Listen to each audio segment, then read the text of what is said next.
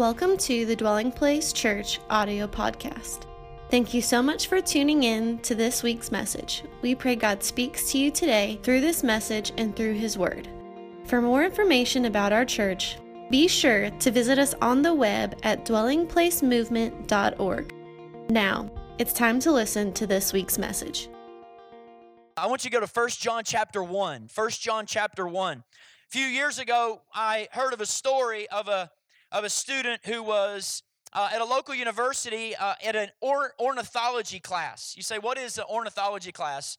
An ornithology class is the study of birds. And he thought, you know what, I'm going to take this class because it's going to be an easy A. And he jumped into the class. He was thinking, man, I'm going to pad my GPA a little bit. But what he found out very quickly is that it turned out to be a lot harder than he ever imagined. Not only did he fail a couple of his quizzes, but he knew, man, this professor is the most strong, most passionate bird fanatic I've ever met in my life. I mean, he thought, you know what, this is going to be an easy class. And so he had failed 3 tests. He needed on the final exam a high A just to get a C in the class. So he, because it was the hardest class he'd taken in his whole career, studied the most for the ornithology final exam. He did all that he could. He knew where the birds were positioned. He knew where certain species were on the globe. He knew the birds that were extinct, and he was ready. He felt like he was prepared. He went into class for his final exam, and he sat down, and the teacher lifted up a sheet that was covering the board, and on the board in front of him was 35 different sets of bird legs. 35 sets of bird legs, and the teacher said, this is the whole final exam. I want you to name every single bird by its legs. And the student is just highly ticked at this point. I mean, he's thinking, are you serious right now? I studied. And he closed his textbook, raised his hand, and he said, sorry, professor, but this is not fair. The professor said, no, it's fair. He said, I told you anything could be game on the final exam.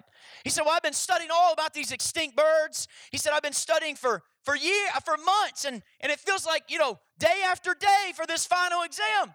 And he said, I'm sorry, you're going to have to take the exam. He said, no, this is not fair. He said, I refuse, in fact, to actually write down one single bird. He took his test book, and he closed the test book, and he got up to walk off. And as he got up to walk off, the teacher said, where are you going? He said, I'm done. I'm not taking this class anymore. And the teacher looked at him and said, listen, no. He said, no, you have to. He said, no, it's not fair.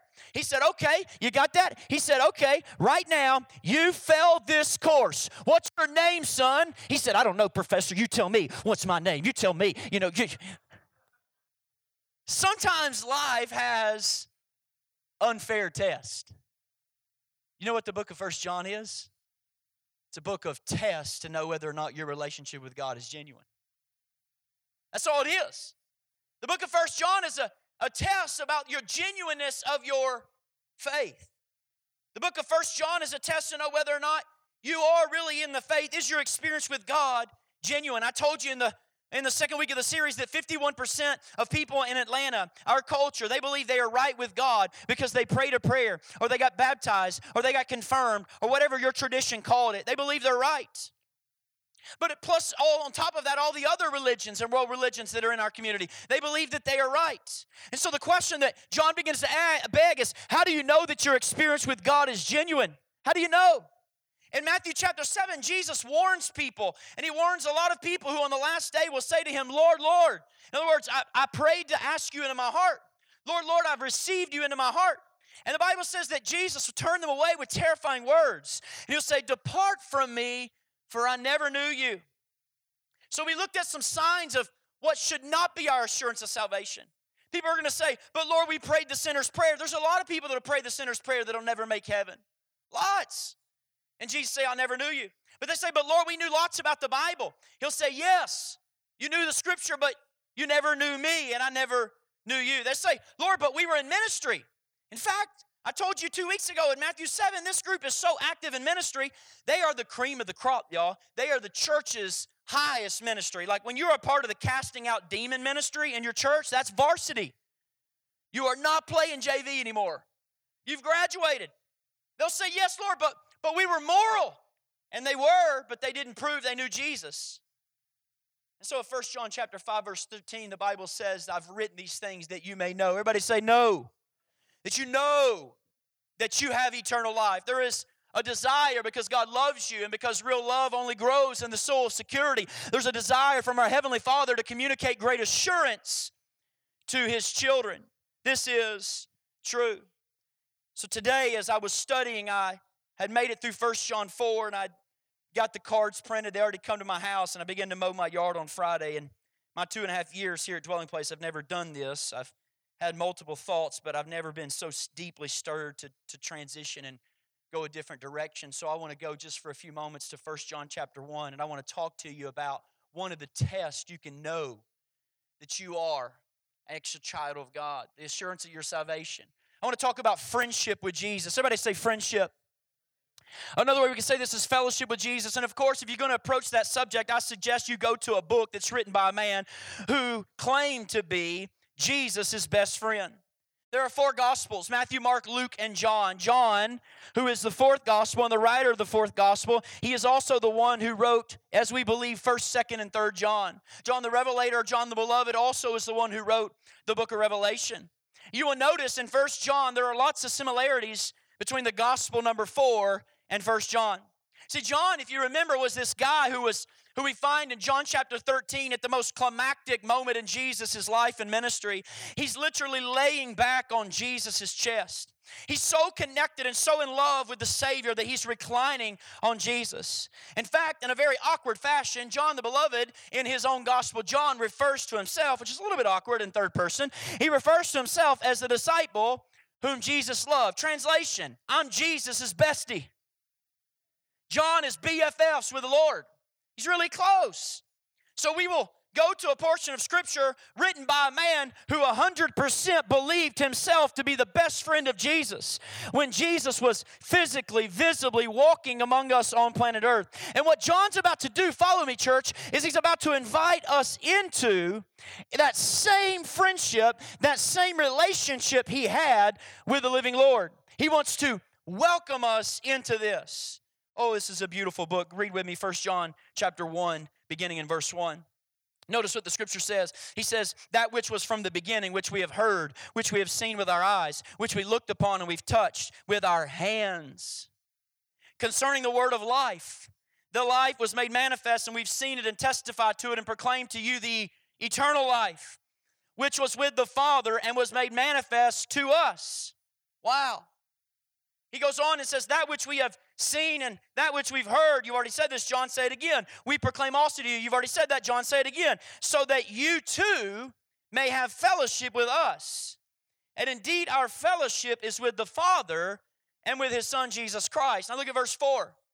And we are writing these things, he says. Why are we writing? Why is 1 John written? So that our joy and that your joy may be complete. Wow. I want us to pray real quick and ask God to move in a mighty way. Father, I pray in these moments that we come around your word as a community, rehearse the sufficiency of our Savior. I pray that you would illuminate our hearts and that today we would have true fellowship with you, true communion with you, friendship with you, God. I thank you for your gospel. I thank you, Holy Spirit, that you're shining a light on the Son, Jesus Christ, and I know that if we'll see Jesus today, we'll never be the same. So we give you praise for this in Jesus' name. Everybody said? Amen. I want to start off this morning with dating advice. And if you're married in the room, I don't know, just use this with your children. I want to do a little dating advice. I was reminded of the most valuable dating advice I'd ever received as a teenager. My parents were great parents. I grew up in a great home, although not a believing home. My parents were very solid parents. And one of the most solid pieces of dating advice I ever received as a teenager, all centered around the big idea of settling. Everybody say settling. And my parents would come to me in my early teenage years and they'd say, son, there's 2 things you don't want to settle for. Here's the 2 things. And then when I came to Christ, it added, they said, you don't want to settle for God and you don't want to settle for your spouse. In other words, they said there's 2 things you want to get right in your life. 2 things that absolutely got to get right in life. Who your God is and who your spouse is. And so I remember my mom coming to me and saying, Craig, don't settle for number 2, which often comes just before number 1. It's the biggest piece of advice I give to single people, by the way. Number 2 always comes right before number 1, almost every situation I've ever been in. And number 2 comes right before number 1. she often shows up right before God's best. And so they always said, don't settle for number two. Something very interesting they would always say to me. They say, don't settle just for the outside. I'm like, Dad, what do you mean? He's like, you know what I mean. All right. Like make sure you don't settle just for the outside. I'm like, what are you talking about? He's like, everyone gets old. And you got to make sure that person that you marry is somebody you want to have a conversation with by yourselves when you're 80 years old. And so make sure you can laugh together, son. Make sure you can spend time together, because the outside, it gets, how do you say it? It gets saggy, So make sure it's more than just the outside. Don't settle. Well, my grandma, you all know, is my only believer in my family. So my grandmother then, my parents were hitting me from the natural side. My grandmother would hit me from the spiritual side, and she was very direct as well. How many had a direct dad or a direct grandma or a direct mom? Anybody have a really direct? Okay, cool. So awesome. You got it.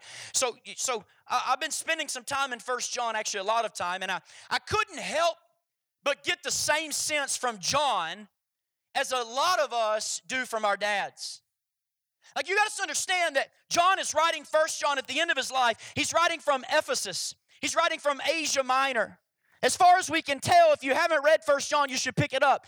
Click on Instagram, click on Twitter, hit hashtag 1 John Tober, and you'll see all types of people in our community that are reading 1 John every day. And they've been giving insights and quotes and all kinds of good stuff. But I love it because when you begin to read it over, you get the tone of a dad. This is John late in his life, and he's a very direct father. He's a lot like mine, and John seems to be really communicating to us what my parents communicated to me in 2001, my dating days. Don't settle, Craig. Don't settle.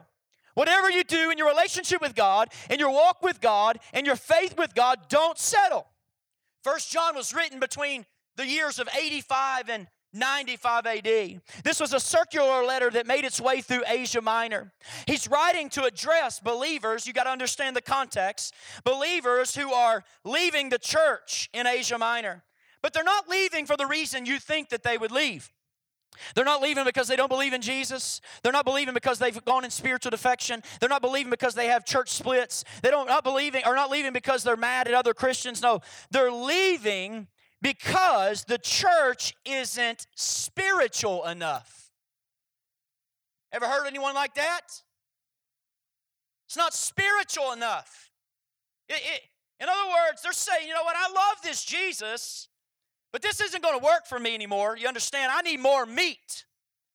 This is not enough meat for me. And so these were extra spiritual people who believed that the message of Jesus, the gospel of Jesus, was like Christianity 101, but they wanted more. This was a prolific error in the day that John writes.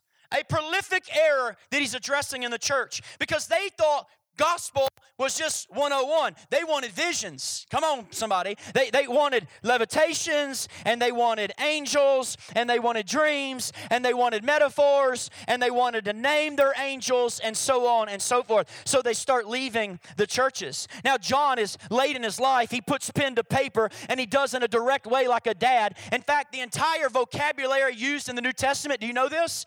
How many words are used in the Greek language? 5,437 words. Did you know that? The whole New Testament has 5,437 different words. You know how many vocabulary words John uses in 3 letters? 1st, 2nd, and 3rd John? 303. Which is to say, he ain't got time to give ornate language. This is a daddy looking at his kids in the face and saying, I need to remind you of some stuff. You're going to follow me this morning. This is fire in my bosom right now. I'm using 303 words of the 5,400. In other words, which is to say, this is going to be straight and simple, church. He's talking like a dad. No ornate words. You're going to see enormous repetition all through the book. In fact, did you know in 1 John, 1 out of every 3 verses has the word love in it? So evidently, John says love is an issue that needs to be addressed in the church.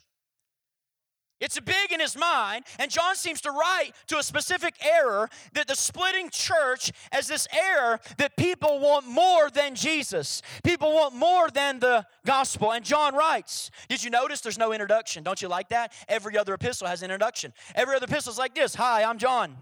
I'm a church planter in Asia Minor. I knew Jesus. I walked with him. I'm an apostle. Here is my resume. No. By the way, you won't find one name of one person or one place in entire 1 John. It's the only book in the Bible. You won't find one name. You won't find one place. Why?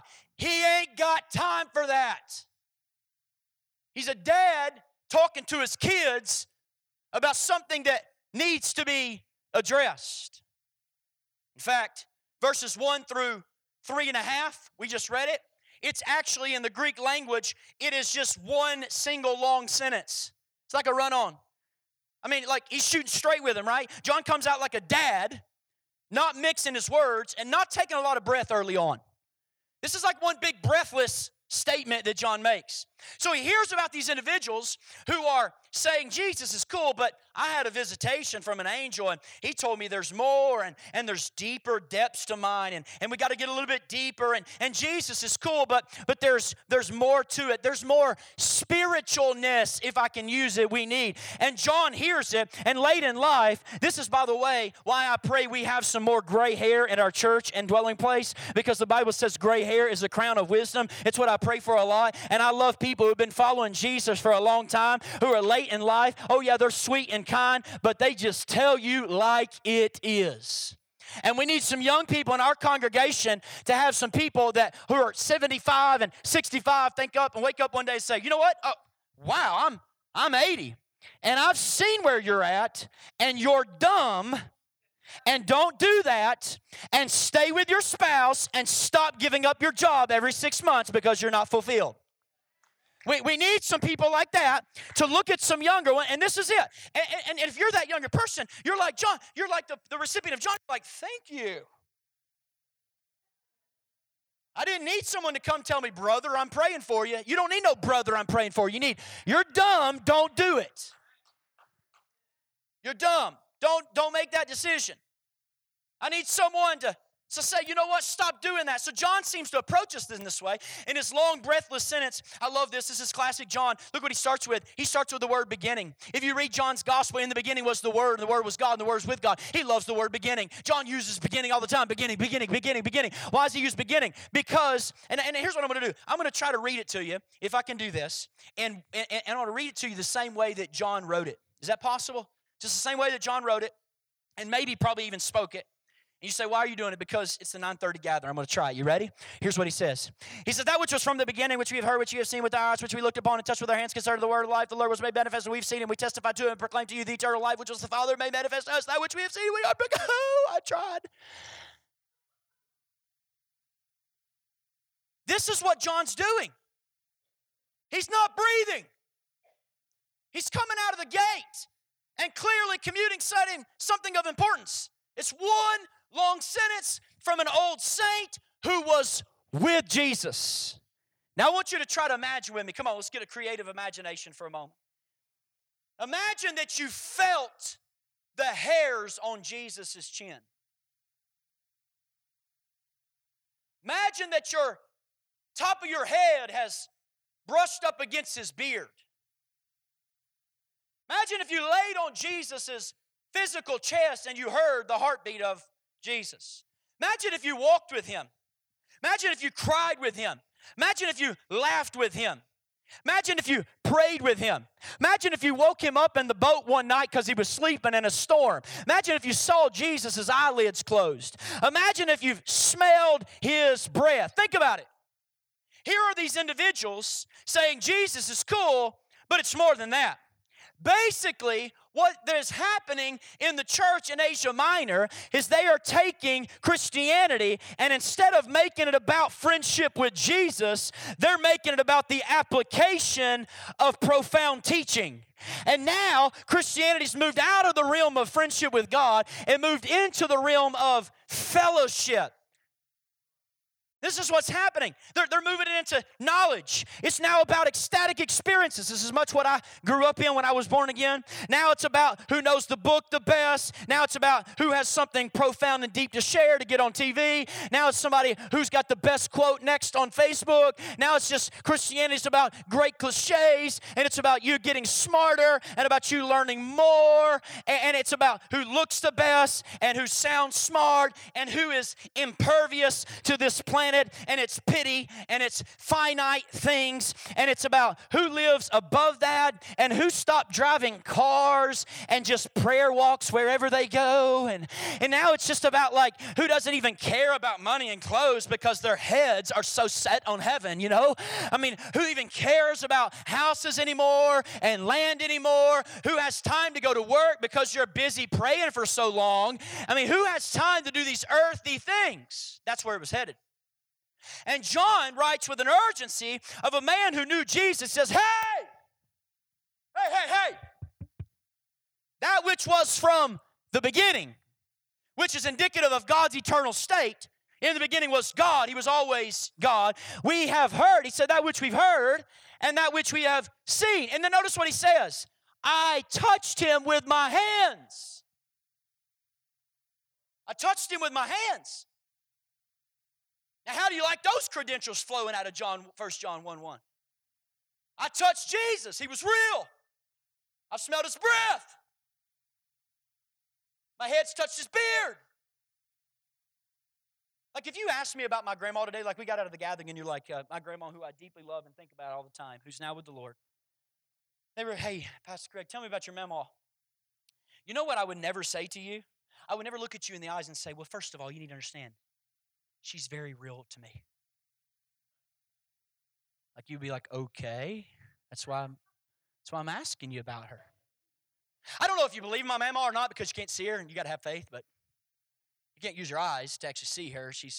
But she was real to me, and I had a personal relationship with her. And they're like, okay, that's why I'm talking to you. Listen, if you asked me about my grandma, I wouldn't explain anything. Why? I would declare it.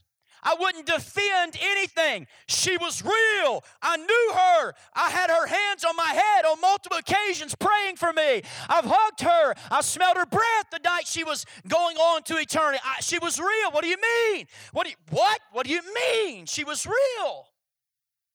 I was there. And you can hear John, man, in his old age, and he's going, what is this I hear? I saw him, y'all. I heard and talked. I touched his beard. I smelled his breath. I was there. He's real. And immediately John has the urgency to say it. Wait. Have you American Christians settled for teaching alone? Have you American Christians just settled for teaching? You westernized American believers, have you just settled into just knowing more about God and knowing more of the Scripture? Have you settled for knowledge? Have you settled for understanding and you've forgotten that he was real? That our hands touched him? That we engaged him, we saw him, we heard him, and he's real, and he was real, and he still is real? And he goes on to verse 2, and look what he says. He said his life was made manifest. Everybody say manifest. He used the word manifest 2 times. I mean, this is repetition. And he said, look in verse 2. He said, I proclaim to you. I testify to it and proclaim to you. I proclaim to you, he says. I'm not here to explain anything. I've seen it. I testify to it. And I'm here to proclaim to you. You don't need no explanation. You don't need me to draw on any other authority. I'm here to tell you, I touched this Jesus. See, when something's real to you, church, your first knee-jerk reaction when someone doubts it is not, well, let me kind of explain the details of the existence of my mama. You're like, what? If someone comes to you after church and they're like, hey, your dad's not real, you're like, shut up. He is. Right? It's flabbergasting to the person who's doubting someone who had great experience. What? No. I laid my head on his chest. I proclaim this to you. Look at verse 3. He goes on in verse 3. I love it. He says, and that which we have seen and that which we heard. You've already said that, John. Why are you saying it again? Oh, that's what he wants. That's what we've seen, that which we've heard. And then he says it again. We proclaim to you again. You've already said it. Then he says, so that. Everybody say, so that. Now, right here in the text, for me, all of a sudden, everything comes in. And everything he is about to tell us is why he's writing this letter. He's about to tell us his objective. He's about to tell us his agenda. He's about to tell us the point of it all. You could argue scripturally that whatever comes after so that is Christianity's most profound explanation and what Christianity really is. Are you with me? What's coming after this is what Christianity really is. He says, so that, in other words, I'm proclaiming to you what I've seen, I'm proclaiming to you what I've heard, I'm proclaiming to you what I've touched, I'm proclaiming to you, and I'm testifying it was made manifest. In other words, John is saying Jesus had skin and bone. Don't you hear John 1:14 coming out right here? And the Word became flesh. In other words, John wrote in another part, he had skin and bone. What was the biggest error of this day? It was not only those people that were too spiritual, but it was something called Gnosticism. Gnostics believed that Jesus only touched and made connection with humanity, but he didn't actually become an authentic human being. And so Jesus couldn't be that earthy. John says Jesus is real earthy. No, he's really earthy. And they were saying, oh, he's not skin and bone. He's skin and bone, but he's not like a legitimate human being. No, he kind of like filled up body temporarily, but he didn't have a normal life. Some of the Gnostics believed that Jesus never used the bathroom because he wasn't actually a man. He just kind of touched skin. He touched bones. God just wanted to make some contact. John's saying, no! He was fully God, fully man. I saw the pain in his face. I saw compassion flow from his eyes. I saw tears drip from his chin. He's real. I was there when he was tempted in the garden, yet was without sin. I was there when he's crucified. I saw it. And now I'm writing this to you so that. Everybody say, so that. Now, when I'm reading along the text, there's parts where you read the Bible and then words jump off. Well, I'm reading through this, so that jumps off. So that. And so now, what my mind does as a Bible student is my mind starts racing to fill in the answer about what he's about to say. So I'm thinking, oh, that which I've heard, that's what we've touched, that's what we've testified, that's what we've proclaimed, that's what we've seen. I'm writing all these things so that we might be forgiven. So that we might go to heaven. So that we might have purpose in this life. So that we might be healed. No! I'm proclaiming to you so that you too may have fellowship with us and with the Father and with His Son. Wow. Wait, what? Yeah. My whole reason for writing is that you could have fellowship. I want you to have fellowship. The best friend of Jesus just bottom lined all of the faith. And he told us it was about fellowship. Christianity is not a set of internalized beliefs. Christianity is sharing the life of Jesus. Christianity is fellowship. The best friend of Jesus tells us, and it dawned on me, y'all, it dawned on me Friday that I have settled for something less than what I believe Christianity really is. I find myself subtly, Savannah, and subconsciously settling without even having to be intentional about it. Before I even know it, you know what I've become satisfied with in this season of my life? Not with fellowship with Jesus, but with the feeling that Bible knowledge gives me. You know what I've become settled with in this part of my life? Not with feeling or fellowship with Jesus, but with the feeling that church attendance gives me. You know what I've settled for? Not fellowship with Jesus, but knowledge. You know what I've settled for? Not fellowship with Jesus, but a spiritual buzz. I've settled for social approval. I settle for facts about a faith because I'm analytical and that's how God made me, that I believe and it makes me feel good. So that becomes, in essence, without even me knowing it, that becomes the consistency of my relationship with God. And now if you're a preacher like me, then you have another opportunity to make Christianity about leading your church and preaching sermons. So I've got double duty because now if I preach a good sermon, I'm not going to lie to you, it makes me feel good. I preach a home run, I walk off. Woo, that felt good. So I can go home. Am I good? Well, I can spend Sunday evening good because you know what? That was a good sermon.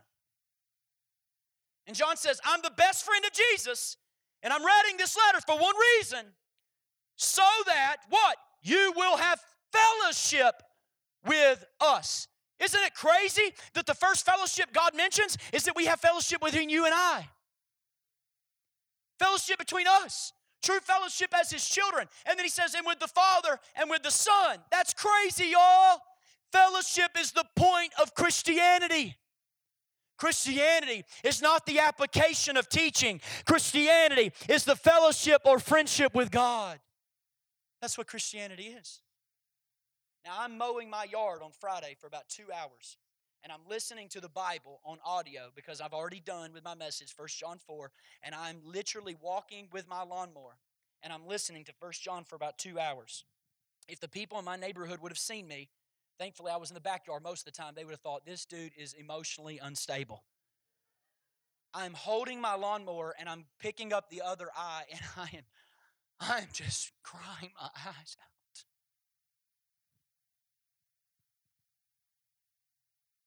Because of the realization, I could hear my grandma from heaven who sees Jesus. She said, please don't settle.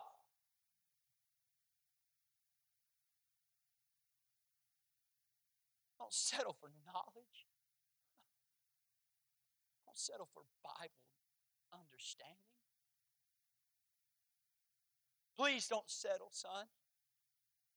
I'm writing this to you. Why?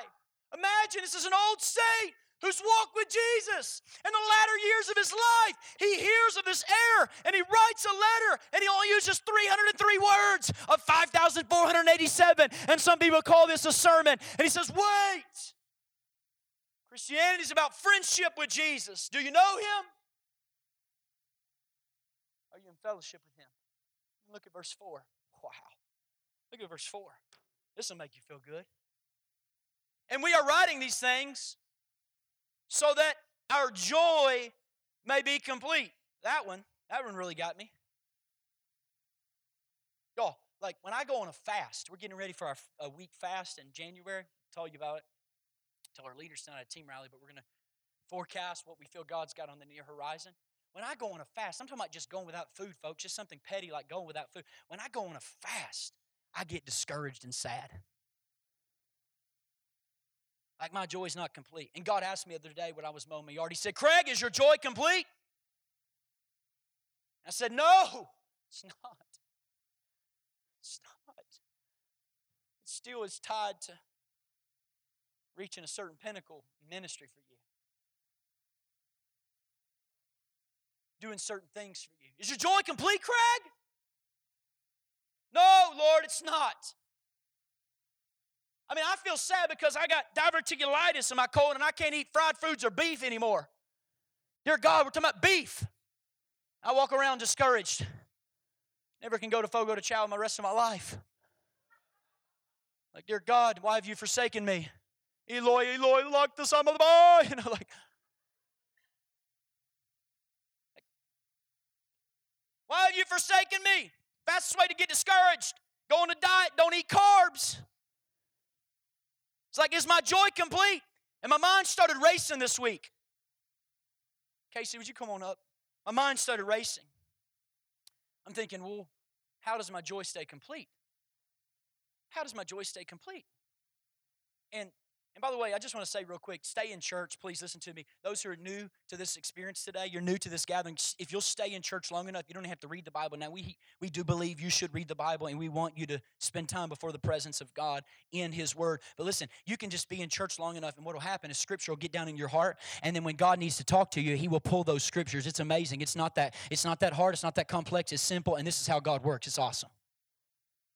That's why people who hate Awana in the Baptist church, I'm like, just let them learn the Scripture. Even if they learn it with the wrong spirit at some point, they will get born again, and God will use every one of those Scriptures to speak to them. You've known the Scriptures from holy infancy, which are able to save your soul for salvation, He said. So just stay in church. And so I'm sitting there on my lawnmower, and I'm walking, and Scriptures, Juan, just start beginning to go flowing through my head. And I started thinking, you know what? It's amazing. It's amazing. John 15 runs through my head, Juan, where Jesus says this in John 15. He says, I want my joy to be your joy, and that your joy may be complete. Notice this. These things I've spoken to you, Jesus said, that my joy may be in you, and that your joy may be full. What is He saying? He's saying that I want the joy, that the things that bring me joy. Jesus is saying, I'm going to allow those things to bring you joy. And I'm thinking, what are you saying, Jesus? And He said, this is my commandment, that you love one another as I've loved you. Greater love has no one than this, that someone laid down his life for his friends. This is the first time all the Scripture, the gospel narrative, that Jesus calls the disciples friends. He said, you're my friends if you do what I command you. No longer do I call you servants or employees, for the employee does not know what his master's doing. I'm not calling you employees. I've called you friends. For all that I heard from my Father, I have made known to you. All that I heard from my Father, I've made known to you. Listen, y'all, John was there for that. John was there when Jesus said that. John heard Jesus say, I'm not looking for employees, American Christians. I'm looking for partners. I'm looking for friends. And I want to tell you some stuff. And I got stuff to tell you, church. I don't want people at Dwelling Place to check off a list. I don't want their relationship with me about employees. I don't want their relationship. I'm not looking for that. I'm not looking for people to get things done for me. This is not a game, Jesus said, of who knows the most. It's who wants to walk with me, who will work with me, who will be with me. See, as a pastor, my greatest temptation is to seek God for ministry. That's to seek God professionally. What do we call people who are intimate as a profession? Prostitutes. And when I seek God for my profession, I've turned myself into, and him into, a prostitute. And immediately I'm on the lawnmower and Luke's gospel comes to my mind. And I'm reminded where Jesus says, this is my most joy. By the way, in all the gospel narrative, all four gospels, this is the biggest joy Jesus ever had in the text. This is a bad transliteration in English. It's going to make it sound not near as bold as it really is. This is what we call mega joy. This is seen again in Acts chapter 8. And I'm reminded of where Jesus had the most joy. And he says, remember John said, I want your joy to be complete. I'm writing these things and your joy to be complete. Are you here today? And like you turn off the TV and you get sad because your show's over? Like you binge watch Netflix and now it's over and you're sad? Like you can't eat carbs and you're emotionally sad? Come on, folks, it's 2017, real life. And God said to me on the mower, is your joy complete? And I said, no. But yet John, at the end of his life in Ephesus here, he's insinuating that his joy is full. His joy is a joy he shared with his best friend Jesus. And they've been walking together. And that joy has brought a satisfaction that transcends TV shows and beef and even food. It's an all different joy. Don't you hear old man John? Can you hear old man John this morning? Do you hear old man John sitting back there putting pen to paper and saying, listen, I want you to know God and I want you to sit at the end of your life and I want you to find satisfaction and contentment that is full. I don't want your heart looking for anything else. And then I want God, Jesus said, I want my joy to be your joy. So here's the question, church. Here's the question. My question is, what is your joy then, Jesus? Listen. He said, I want my joy to be your joy, then your joy be full. So if his joy is going to become our joy and our joy is full, we've got to understand what his joy is. If I'm supposed to get what makes you happy, Jesus, and it's supposed to make me happy and give me joy, I didn't know what your joy is, Jesus, and this is what he said. Guess what? The most joyful moment we ever see in the biblical narrative. It's right here. God calls it mega joy. Luke chapter 10, verse 21. Look what he says. He says, in that same hour, the 72 come back and they're rejoicing because they cast out demons. They cast out demons. They shared the gospel. They shared Jesus with people, and people were set free. People were delivered, and they come back to Jesus. And he said, in that same hour, he rejoiced. Terrible translation. It's not rejoice. It's more like He's beside himself. He is ecstatic. He is beside himself. And he says, I rejoice in the Holy Spirit. And then he said to his Father, he starts speaking to his Father. Look what he says. He says, wow! Thank God that you have hidden these things from know-it-alls. Thank God that you've hidden the gospel from cerebrals and intellectuals. Woo! Jesus says. Oh, you've hidden it, Father, from people. Friend, Jesus is so beside himself, and he said, you shared yourself with these little children, these little guys, these fishermen. He says, Father, this is your gracious will. You hid it from the smart people. So we have the most extreme joy Jesus ever experienced on his life. In verse 21, you skip to verse 23, and some scholars say now he rejoices to his Father, and he turns to the disciples, and he has the most intimate moment he has in the entire Gospels. Here's the moment. Here's the moment he has with the disciples. He looks at him, verse 23, and he turned to him, and he said, probably, blessed are the eyes that see what you see. Oh, I tell you that many prophets and kings for thousands of years desired to see what you see, and they didn't see it. To hear what you hear, and they didn't hear it. And John was there. John was there. And Jesus is like, whoa, it's finally happening. He left the Father to know that the Father would at one moment in his life start revealing his divinity to the people. And he's like, finally it's happening. Oh, it's happening. Oh, yes. Oh, your eyes are being opened. God is revealing himself to the human being. And he looks at his 12 guys and he says, hey, I'm so happy because it's happening. And it's more important than money. And it's more important than stuff. And it's more important than family. And it's more important than homes. John is sitting there thinking now that these people have 60 years removed said it's more, they need more than Jesus. He's saying, oh, I was there when Jesus said this is what our forefathers dreamed of. We have the full manifestation of God, Jesus. And he's here. And look at the joy it brings him. What did he say in Luke 12:32? Fear not, little flock, for it's your Father's thrill to give you the kingdom. The joy of our Jesus was when people were able to see who he really was.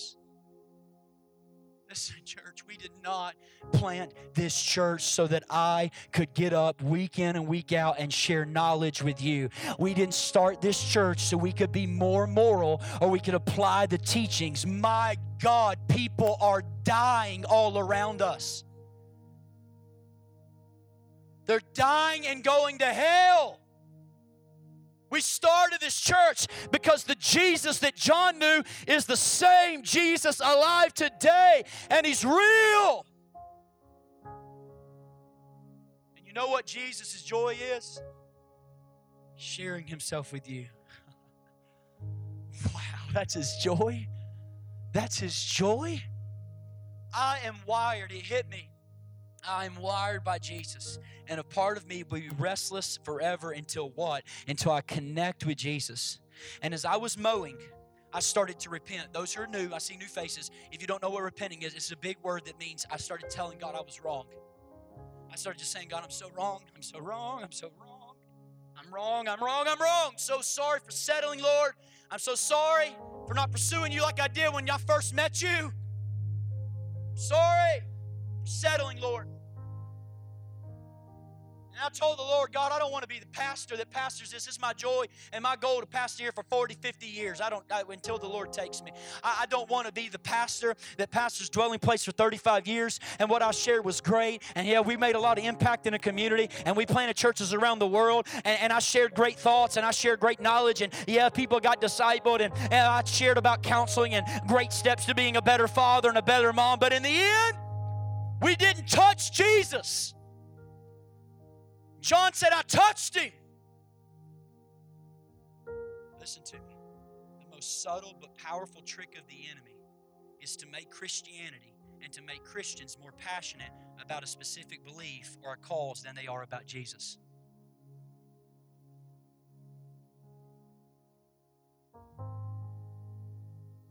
John says that's what it's all about. All this, look, all this, no matter what we do, all this is nothing if we don't experience Jesus. If we don't touch Jesus, God, I just want to know you. In fact, he says the word fellowship. You know what fellowship is? In Greek, it's koinonia. It means two things. It means communion and it means association, which means God is saying through John that I touched him, I had fellowship with him, means I will talk with him and I will listen to him. Why? Because me and Jesus have a common mission and a common interest, and we are commonly working together. That is friendship. That's what Christianity is. He goes on in John 5, and I close. Jesus said in John 5, he looked at Pharisees, religious leaders. You know what he said? He said, listen, he said, you think this gives you life. That's what he said. You think this gives you life, don't you? Listen to him speak to American believers. You think this gives you life, but you don't know? They actually just point to me. But you won't come to me that you may have life. All this does is point to me. In other words, Jesus says, who cares if you know it cover to cover? If you know it, but you haven't touched Jesus, who cares if you think it's a scripture quoting contest? This is not a scripture quoting contest. This is, do you know Jesus?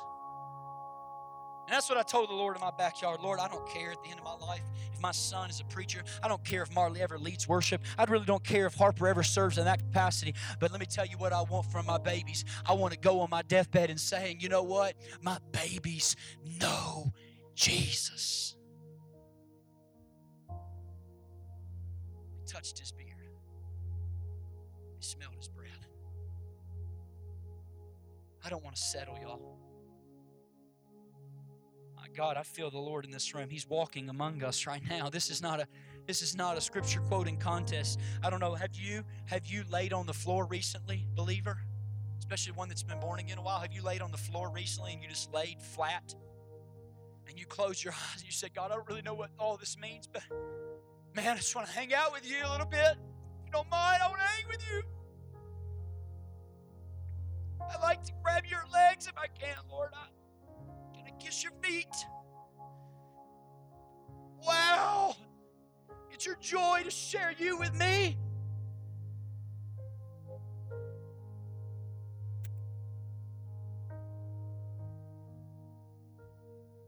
I don't want to settle, church. I do not want to settle. You want to settle? You want to settle? I don't want to settle. Know Jesus like John did.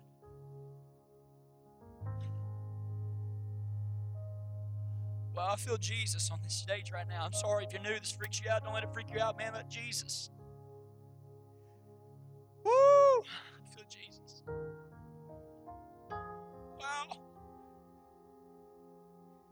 I want to love you, Jesus. I want to embrace you and keep loving you and embracing and fellowshipping with you and talking to you and hearing you and engaging you.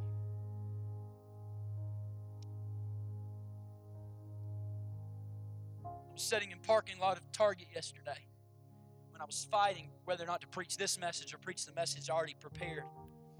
My wife went into Target and I opened up my phone and somebody had sent me 2 friend requests, and they were 2 young men. Most of you know the story. I've told you before.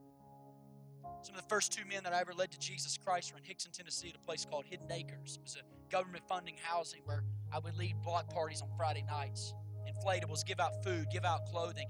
Multiple times in sermons, you've heard me tell the testimony of when I've poured into those 2 young men, Josh Green and Brandon Reel, for months, until finally Brandon called me one night or one afternoon. He said, I want you to come over because I want to ask you some questions. I said, I'll be over in a minute. I got in my car, left the church, and I went over to Hidden Acres. And I remember the moment. I remember the place. We set our tails right there on the side of the curb, and Jesus revealed himself to that drug addict. Jesus opened up his eyes and revealed himself. And I said, Brandon, you can meet Jesus. He worked at Wendy's. And I led him to Jesus Christ right there in that government housing area. And when I did, he called me back later that night. He said, Craig, I rode my bike to Wendy's, and he said, I thought everybody was staring at me because I was smiling like I've never smiled before. And his joy was unspeakable and full of glory. And my joy was unspeakable, full of glory. But you know what? Even though you have moments like that, sometimes you get away from them. Sometimes you just move away from them in the busyness of what it means, and you think it means to follow Jesus. And I've told that story, and if I'm honest with you, in the back of my mind, I've thought many times, I wonder if anybody else got in their life. I wonder if anybody else was in their life to be able to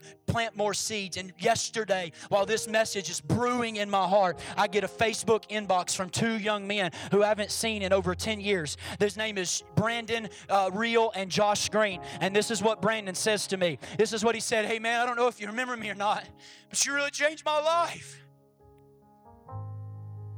You really changed my life.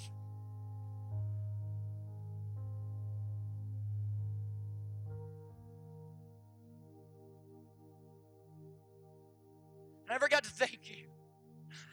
I get back and said, my joy is complete, man. Woo! I want to sprint around Target. And then he hit me back again. And he says, I said, you and Josh had to be talking because y'all both friend requested me the same day. He said, I'm doing great. So yeah, Josh and I were talking about you, and I thought back and just really learned a lot from you. I want to let him know I really appreciate what you did for me and Josh. Let me tell you what I did for him and Josh. I just simply fellowship with Jesus as a 20-year-old who was passionately pursuing the Son of God. And this is the picture of these two young men, Brandon Real and Josh Green, who today, 10 years later, are still believers, still pursuing after Jesus, still trying to change the curse of sin that has hit their family for generations. Why? Why? Because I was able to teach them something? Why? Because I was able to give them some Bible knowledge? No. Why? Because I spent time with them. Why? Because my joy was Jesus' joy when Jesus revealed himself to the non-intellectual, to the little flock. You know why Christians in America are miserable? Because they don't do the thing that brings Jesus most joy, which is sharing himself with people who don't know him. And your joy will not be complete, according to Jesus, until you live that life. Would you bow your heads with me all across this room? Father, I thank you. Come on, team. I thank you that you've hidden these things from the wise and the profoundly smart individuals. And you've chosen to reveal them to children and to desperate people. With your head bowed and every eye closed, listen to me, church. Isn't it amazing that the only people who ran to Jesus were children and desperate people? People who had their lives together and were in control and were reasonable and sensible never ran to Jesus. The people who run to Jesus are children. You know why Jesus said you got to be a child to enter the kingdom of God? It's not because children are pure. Children are not pure. It's because children are powerless. They're unable to achieve and ready to receive. My kids are absolutely powerless to do a lot of things. That's what makes them children. But they're ready to receive gifts from dad and mom and love and shower and affirmation. Jesus said you got to become like a child. Why? Because